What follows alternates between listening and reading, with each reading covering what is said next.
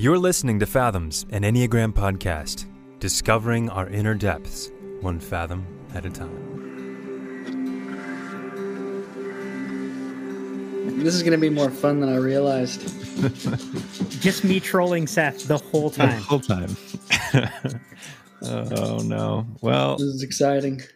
welcome back to Fathoms, everybody. My name is Creek, and I have with me one of my co-hosts. Drew is, I think, in Ecuador still, or maybe he's in West Virginia, or He's who a knows where he traveling is. machine these days. Something's going on.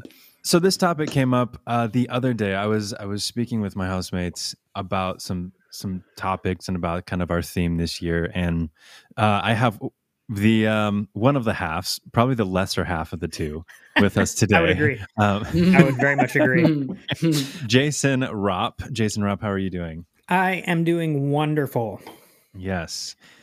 Jason Rops knows many of my secrets, so thank goodness that they'll be editing after this. Creek, what did you tell me that the Rops? What's the role they play in your life? The two roles. So, I told you. Before this season ends, we will be having Seth and his wife and Drew and his wife on, and I'll be interviewing them both. So this is the equivalent of the collective wife of me.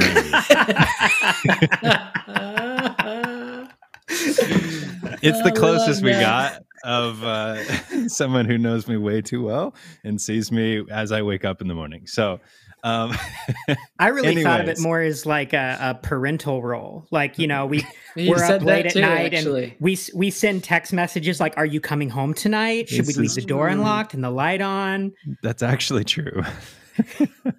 Before we jump into the topic, Jason, can you give us a quick overview of your life, what you like to do, your relationship to the Enneagram, all that stuff? Sure. So, most relevant, as we hinted at, Seth has lived with us here for, I think, almost 2 years now. Yeah. He was our housemate through the pandemic, which has been really delightful. Yeah, and we see each other a lot because I work from home. I'm a software developer, but also a musician. I spent a lot of time on the road trying to get back to that now. And in terms of my relationship with the Enneagram, I would say it's been a pretty transformational tool for me. I can't say I'm remotely an expert, but just some of the language around what it's like to be a 5, which you probably pick up very much that I am, has just been really helpful in terms of learning how to take off that mask that I'm wearing. Pretty early on in learning about it, I saw a little snippet with Richard Rohr talking about 5s.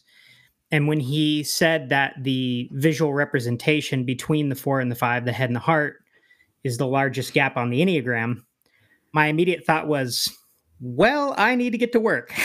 So that's probably been the biggest way that journey's played itself out in terms of how do I learn to access my emotions and express them and let them be a part of what I'm about and what I'm doing. Yeah. Yeah, it's been really great. I mean, one of the reasons that I invited Jason on is he is widely studied and loves to pick things apart. And so when I get in my own way, I just bring the problem to Jason and he tears it to pieces, and then I cry a little bit, and then all is well. So this brings us to the topic that we're wanting to discuss today, as it relates to story and the language of dropping your stories. Jason, when you first hear the term dropping your stories, what comes to mind, and maybe the problems with that phrasing or the potential downfalls of using that? Yeah, I think a lot of what comes to mind is actually a lot of people's faces and people who I've seen eager and excited to drop certain stories. And after doing so, just get into a lot of damaging territory. It can be hard on marriages, on relationships in lots of different ways. So it's people primarily that I'm thinking of. And I think it was 2008 when I was in college, and I was actually getting a pastoral studies degree. I'm not a pastor at this point, but that's the degree I was working on. And that was really, I think, kind of the early edge of a lot of shifts within people of faith. And this was some of the language that came up from that, and now 10 years later, there've been some good things, I think, that have come out of that, but also some destructive things depending on how people went through it. So when I hear like absolute language, like completely dropping something and never considering it again, I saw people go through a process that was convenient for them and really helpful for them at the time, because it's just something you don't have to think about or worry anymore. But then over time, you start to realize how that story was also helpful and also supporting them. And they left it behind without moving into something that gave them new handles for how to move forward. And some people did, but a lot of people just got excited about the first half of that and thought it would be all good. And it, in some cases, really didn't end so well. If I'm hearing you correctly, I don't have as much context as it sounds like the other Seth might for some of the things you're alluding to. But if I'm hearing you correctly, are you kind of addressing how sometimes, certain stories that we might be living, once they become unhelpful for us, there's a way that people can tend to throw the baby out with the bathwater and not realize that that's also just as unhelpful, just a different version with different clothes on is what you were doing previously? Is that at all what you were addressing? Definitely. Okay. Definitely. And in fact, that's an interesting way to put it, because I think a lot of what I've seen more recently is that people thought they were leaving behind a way of operating, and they were actually just leaving behind a certain set of ideas, but carried with them that same way of operating. So in the case of faith, I've seen a lot of people who left behind religion, but not religiousness. And they just reapplied it with a different set of ideas. You're still fundamentalistic with different ideas, external behaviors. Yeah, with different ideas. Yeah. This kind of, I think it's important for us to talk about this, because when we were having this conversation around the dinner table, it was something that I hadn't really thought about, because I know what I mean when I say knowing what stories to drop. But for some, it becomes spiritual bypassing. It's kind of trying to destroy the ground you're standing on. And when in reality, you can't help the ground that you've already walked on. Like there is no blowing up where you've already been. And where you are now is because of where you've been. And there is no changing that. As much as it maybe was unhealthy and toxic and all that other stuff, that this isn't a positive reframing of it either. I'm not saying you need to completely disregard the harm that was caused by some belief or some system, but it is also, what I'm trying to get at is integration. How do we continue moving vertically and not just keep horizontally moving from idea to idea with the underlying assumption of more fundamentalism?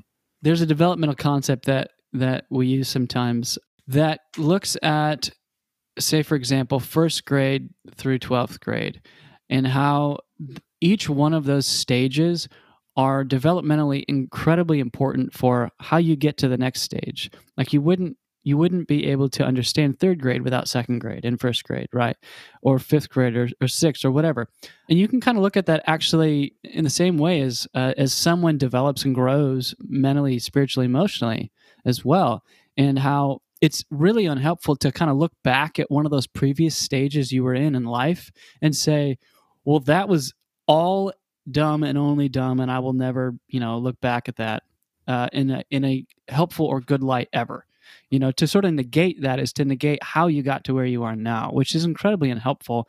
Although I will say it is an important and very common aspect of what people are doing these days, especially because certain structures in life, the more identified you become with them, the harder it is to let go of those things. And then when life becomes bigger or more difficult than your previous way of engaging the world or understanding it, then it makes sense that you need to walk away from something for a period of time, because it hurts. It's very difficult.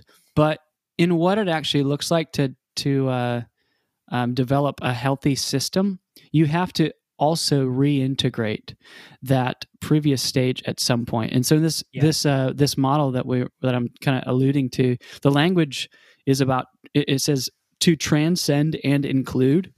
So we're talking about the stories of dropping them out or throwing them out. And I actually think the language can be pretty helpful, because sometimes we have to kill them off for a period of time. But at the same time, that is what also develops your shadow.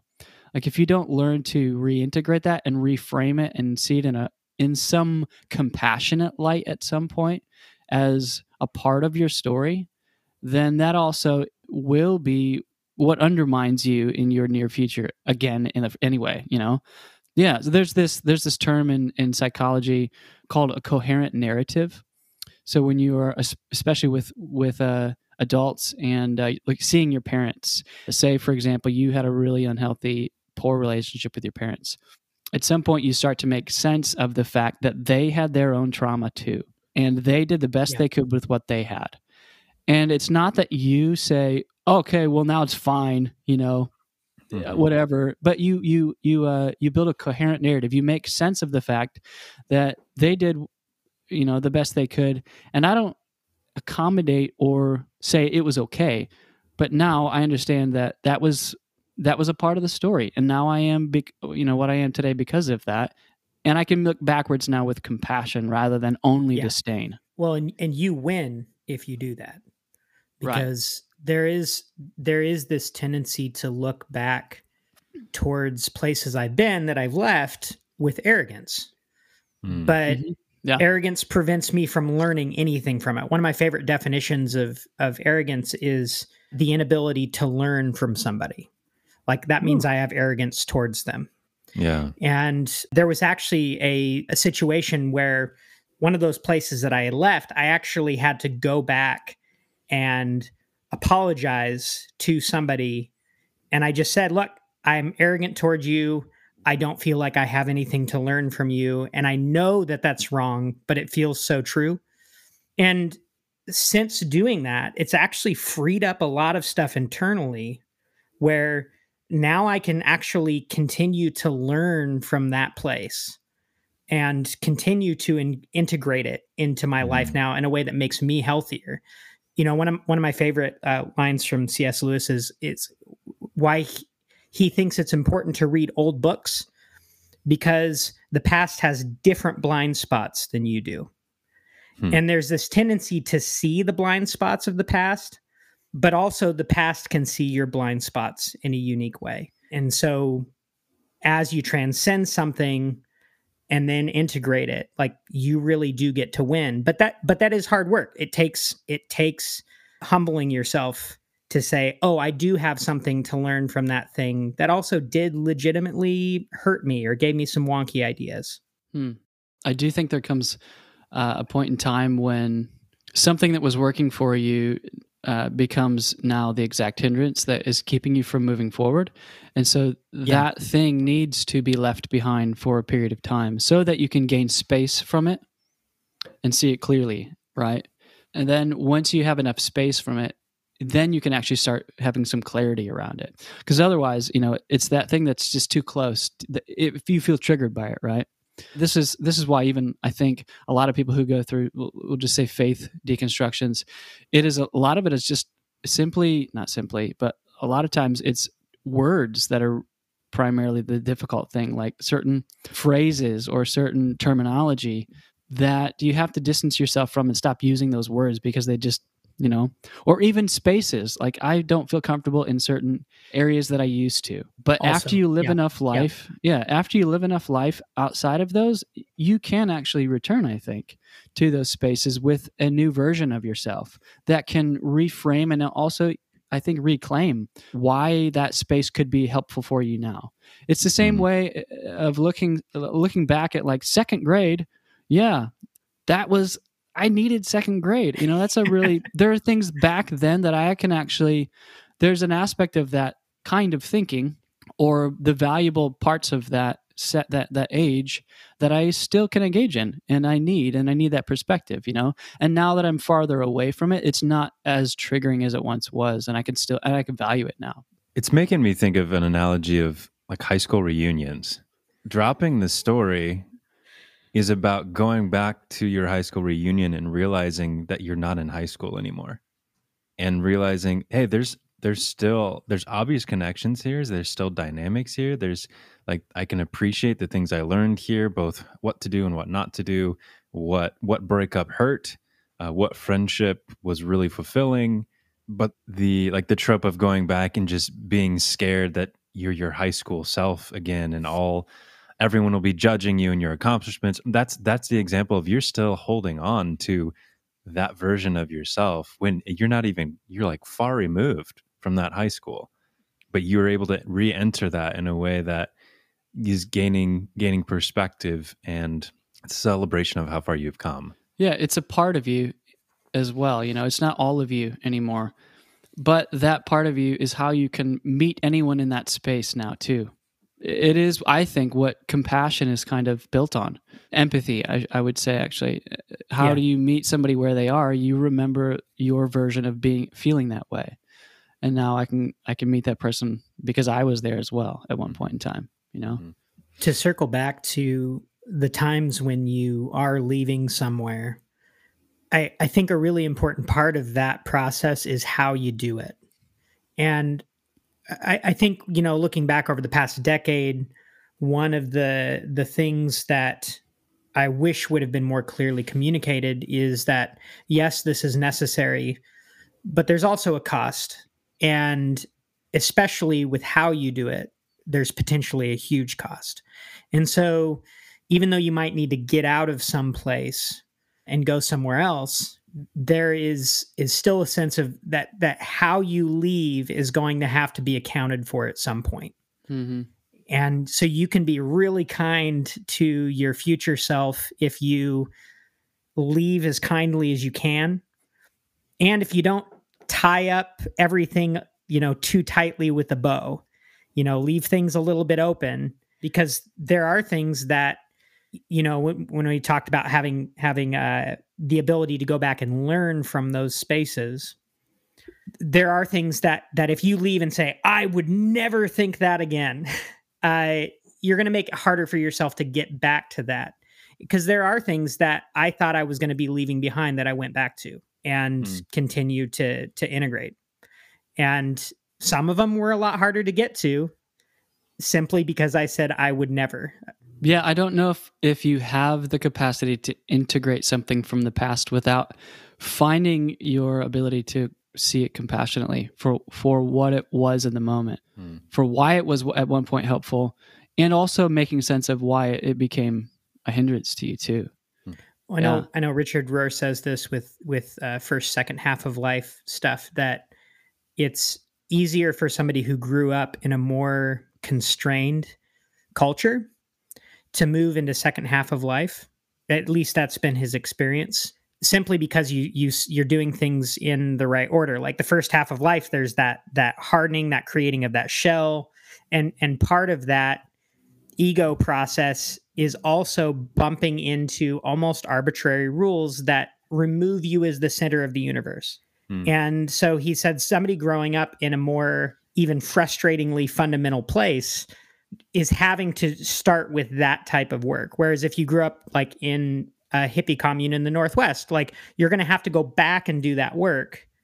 And, before you can move on to that second half of life. That line actually was really helpful for me in getting to some of that appreciation, where it's like, oh, this is what some of that was for.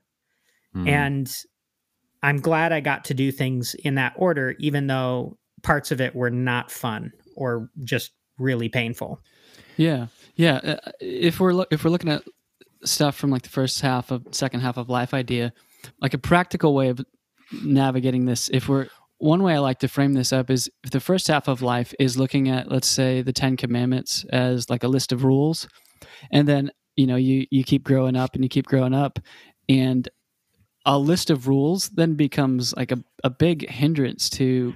That's not what real health looks like, by just adhering to righteous rules, in order to be okay. You kind of have to begin to drop that perspective or that version of understanding. But the second half of life would say that's cool and fine and all that. That's how you previously understood the 10 Commandments. But now, from a second half of life, it's more of an invitation. These are 10 invitations for flourishing, which is a very different way of looking at it. But that's how you can reclaim, say, the 10 Commandments. And I think there's ways that is like you have to step back from those things for a period of time in order to re-engage something from where you are now. And I think that's one way to actually do that. I think kind of circling the conversation back a little bit more towards Enneagram is I'm thinking through just my arc of development as a 4 and the striving constantly to feel special, to feel unique or distinct. If I was just about burning that story and dropping that story, it would be about convincing myself that I wasn't special and I wasn't unique.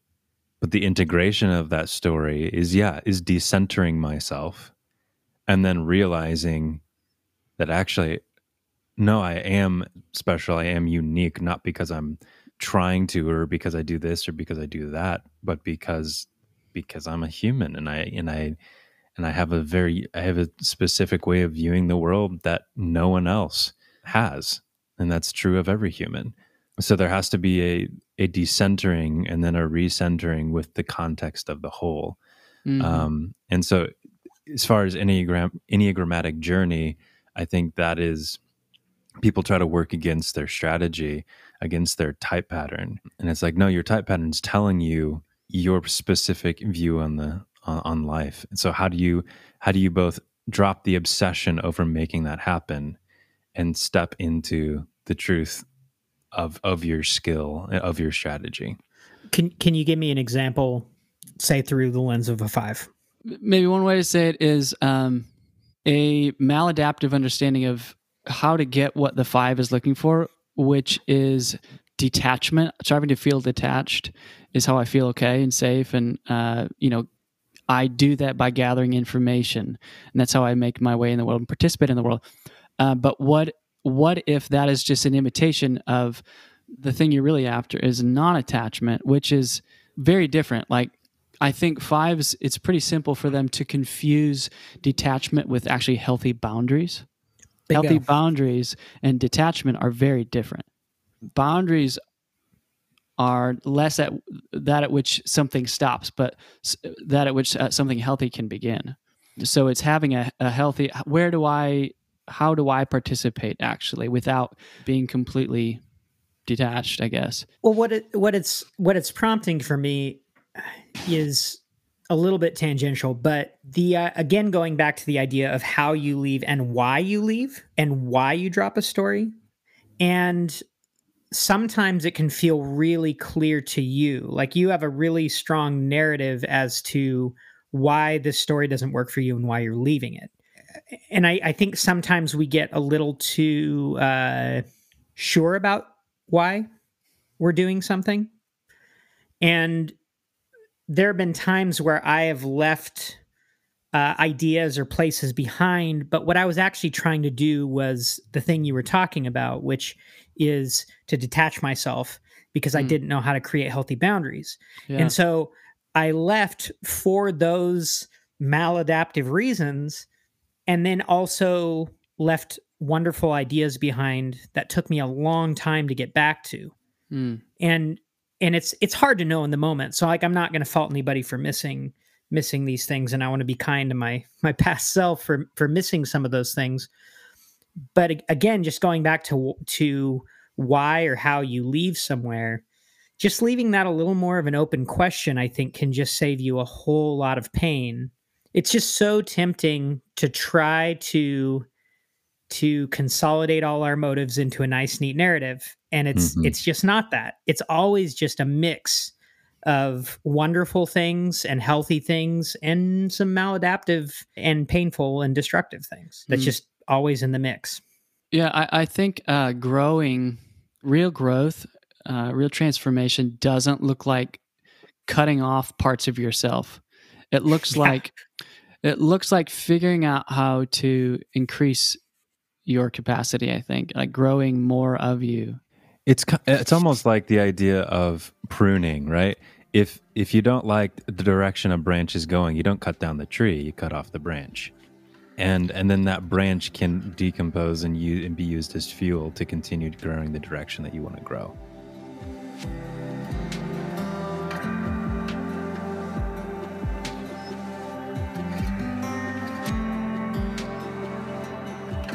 There's a quote I came across earlier today that I thought might be helpful. There's a person named Tori Aledo who said, "People always ask me, how do I change something I know is unhealthy for me? And my response is, by understanding why you are choosing it in the first place." So I think along the lines of, story and knowing what stories to drop, we can wait until that story or that narrative, that unhelpful and unhealthy and limited narrative, kind of becomes a massive hindrance. And it feels like we have to, kind of chuck the whole system out, the baby with the bathwater, or we can start to do some proactive work now about what unhealthy narratives are running the show that we're maybe not all that aware of, the ones that we're using maladaptively without knowing it, the ones that, the same, we're getting caught in the same patterns relationally over and over. What are the stories behind that? Why are we choosing the same patterns that we on some level know are not helpful for us in the first place? So I think what does it look like to uncover those narratives? How do we do that? Like where I want to go is to kind of get underneath that one layer and work back up to it, in the sense that I think my experience has been a little bit rare, in the sense that there were a lot of key people at key times who were absolutely fine with my really hard questions.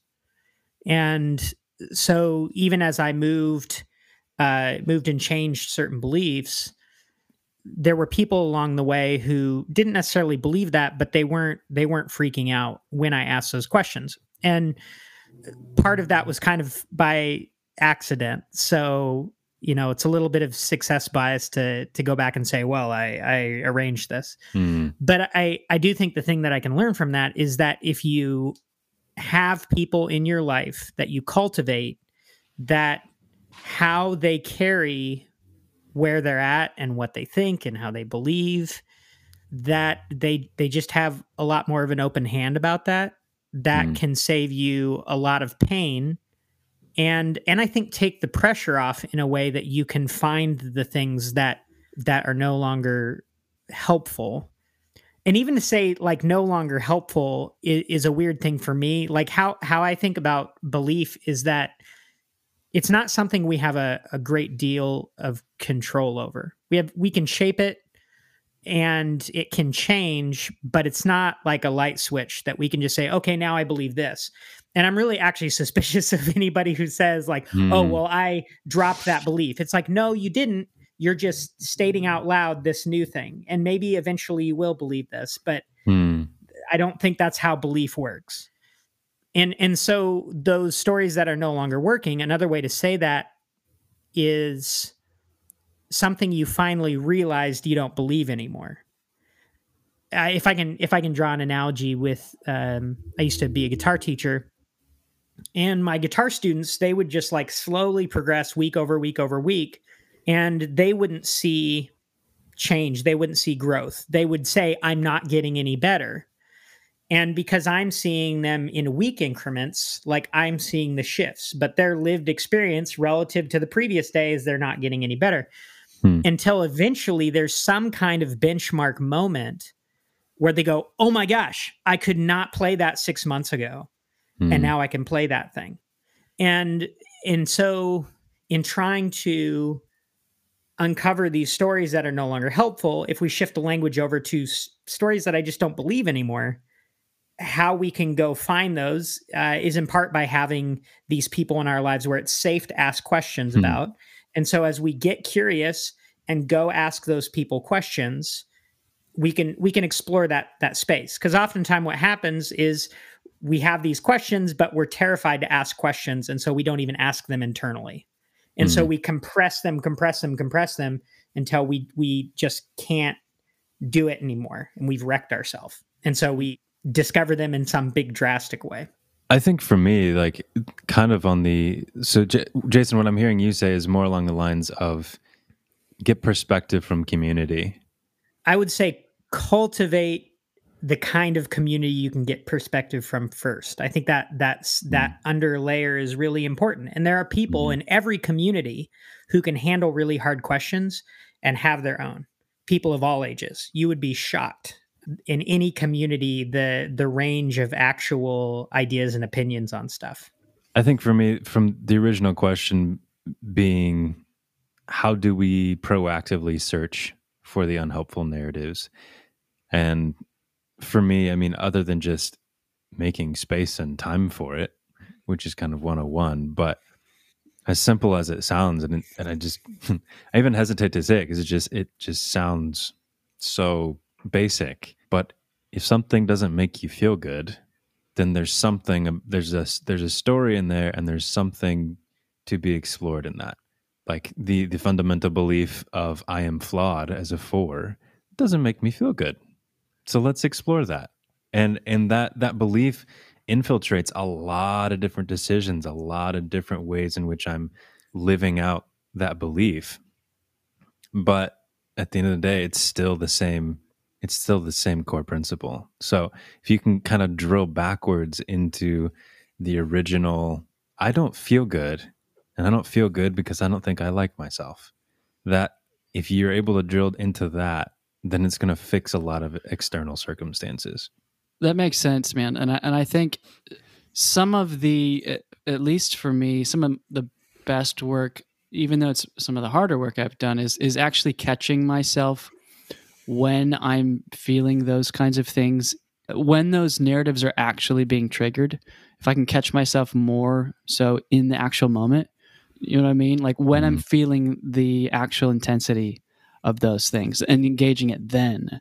So one of the ways that I was thinking about this is, anytime there is any level of intensity and duration of an emotion or a thought, that is usually something that can be inquired upon, because that's speaking to something happening consistently inside of you. And anytime there's an intensity and duration of something, there, to my knowledge, from what I've read and from what I've personally experienced, there is almost always some kind of limited story or narrative wrapped up in that. So whenever you can, say for example, maybe a year ago, I was driving, and I have this thing where immediate rage can come up for me when I miss a turn.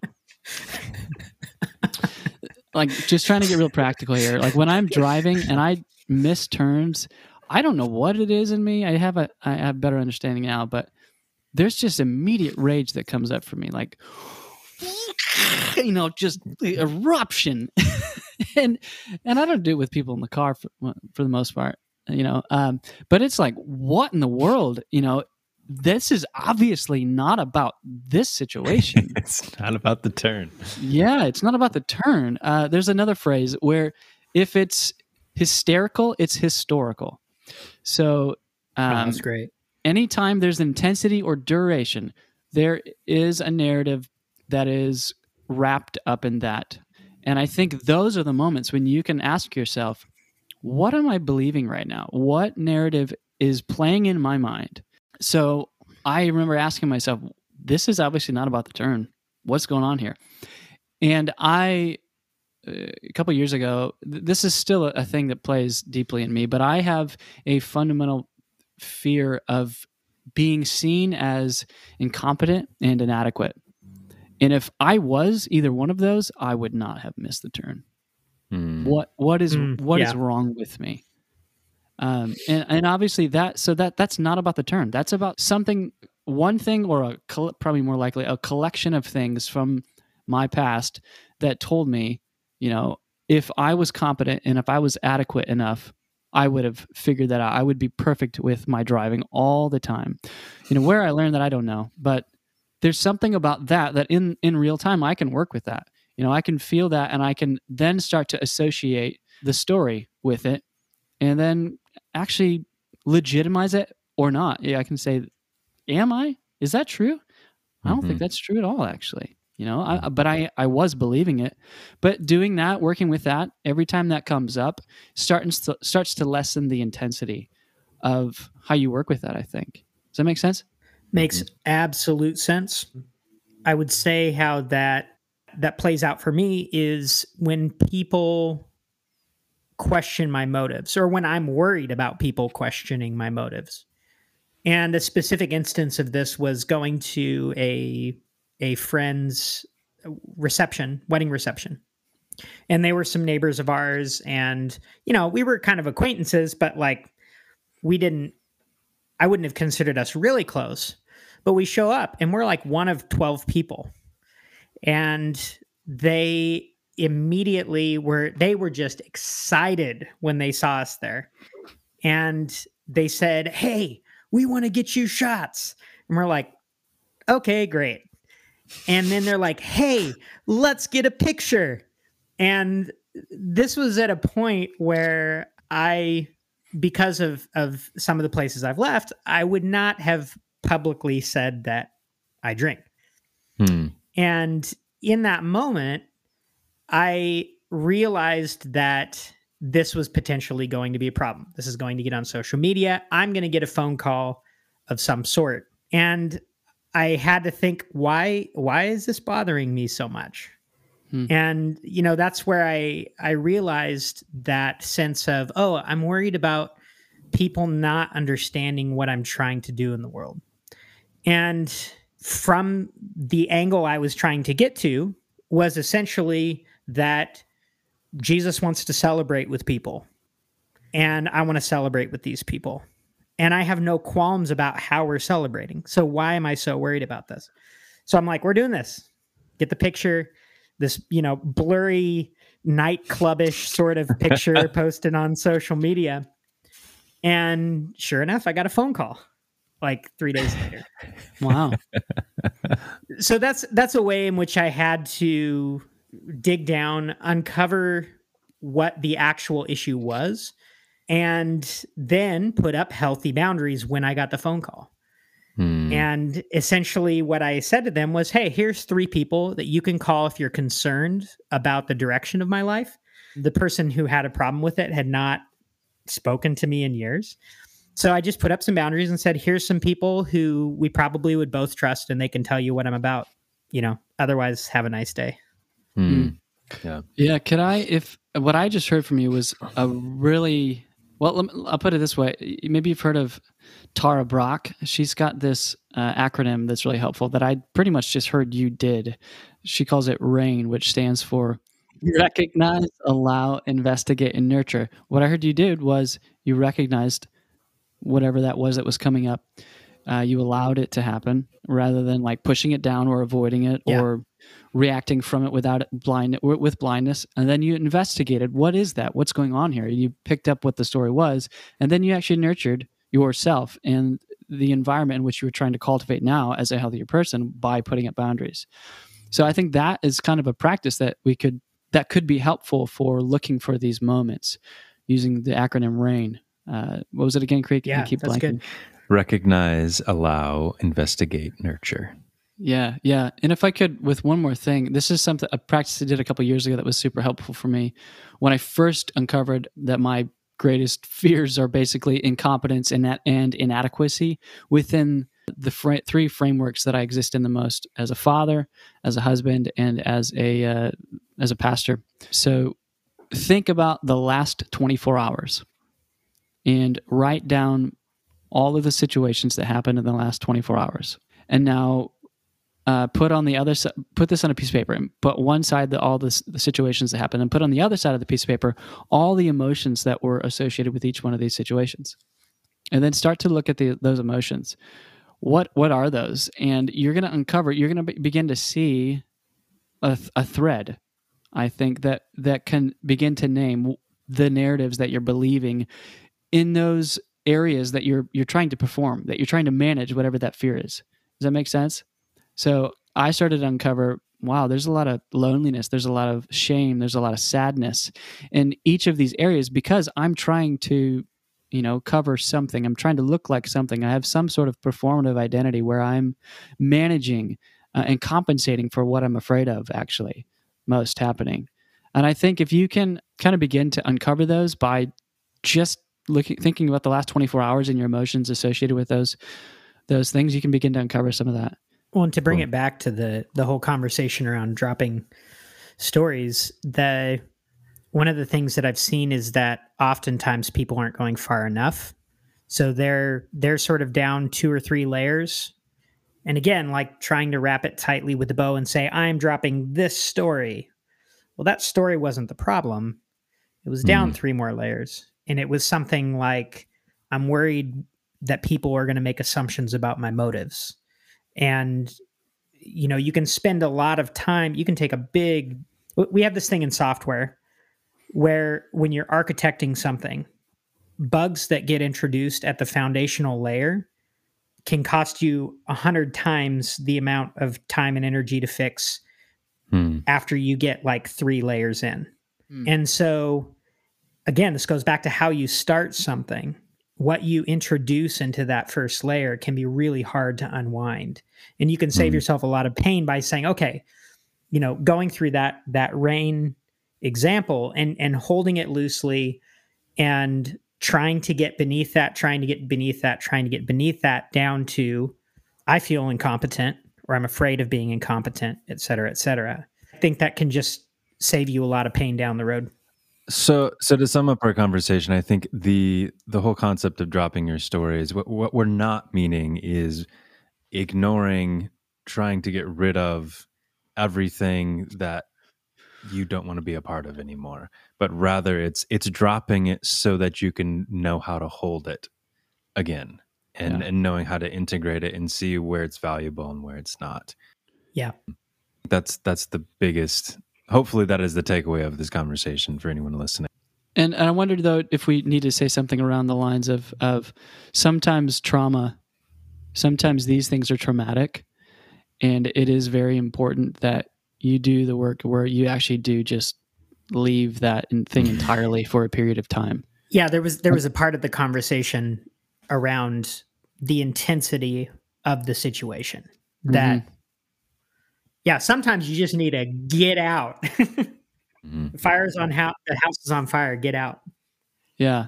Because like you said it earlier, Creek, there's a form of spiritual bypassing. Yeah, I just think this talking about it only from a spiritual perspective can be really unhealthy.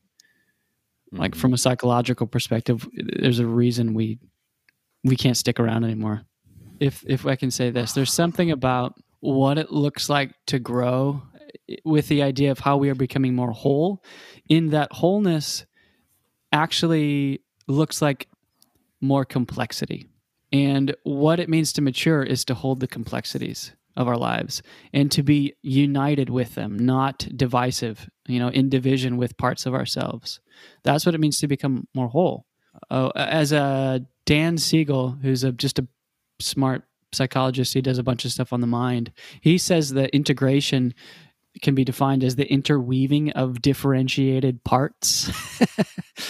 And by that I mean there's a way that we cannot integrate parts of ourselves until we kind of pull them out and see them and allow the complexities to exist together. Yeah. Yeah.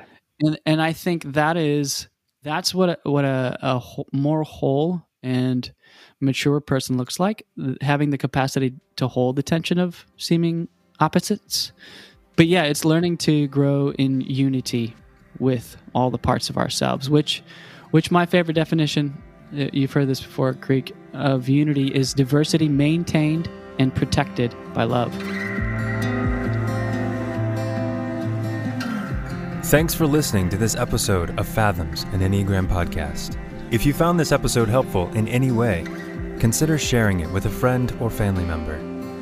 We are so honored to be on this journey with you, discovering our inner depths, one fathom at a time.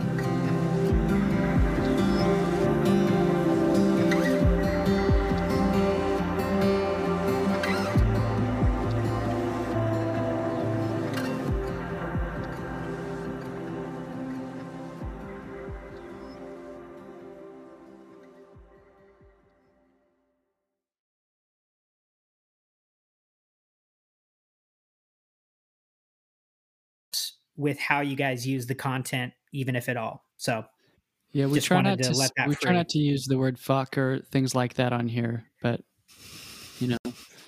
Fuckity fuck fuck fuck. Oh, you didn't say that until now. Oh, right. Through just some study of some developmental models of sort of how we grow. One of the frameworks talks about one way to look at it is kind of looking. One way to think about it is that from some. Okay, start with spiral dynamics. Yeah, I was trying actually not to name that because I don't want to get into some Okay. weird without people knowing it. So there's a framework of looking at how people develop over time in sort of a systematic way, or at least in a mother. Develop in a mother.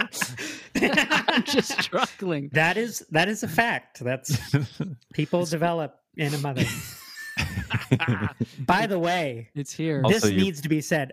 I know this won't make it onto the actual podcast, but Seth's parents came over and they were asking, are you more like your dad or are you more like your mom? And his dad and his mom are right there. And Seth says, I'm more like a dad, but sometimes I can turn my mom on. And everybody's like silent. And finally, thankfully, his mother said, well, that's a little weird, Seth, but I love you.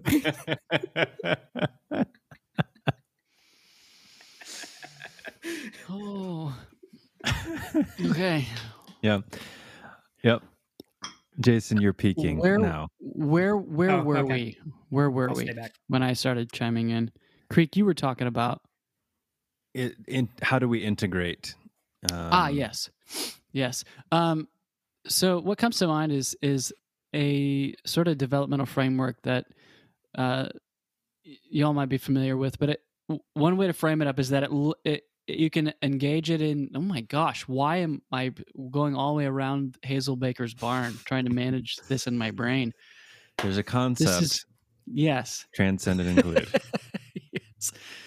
So there's a concept. I'm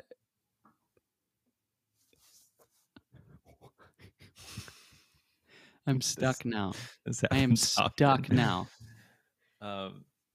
Lord Jesus, there's a fire. There's a development. There's a developmental concept that we use. Yeah. There's a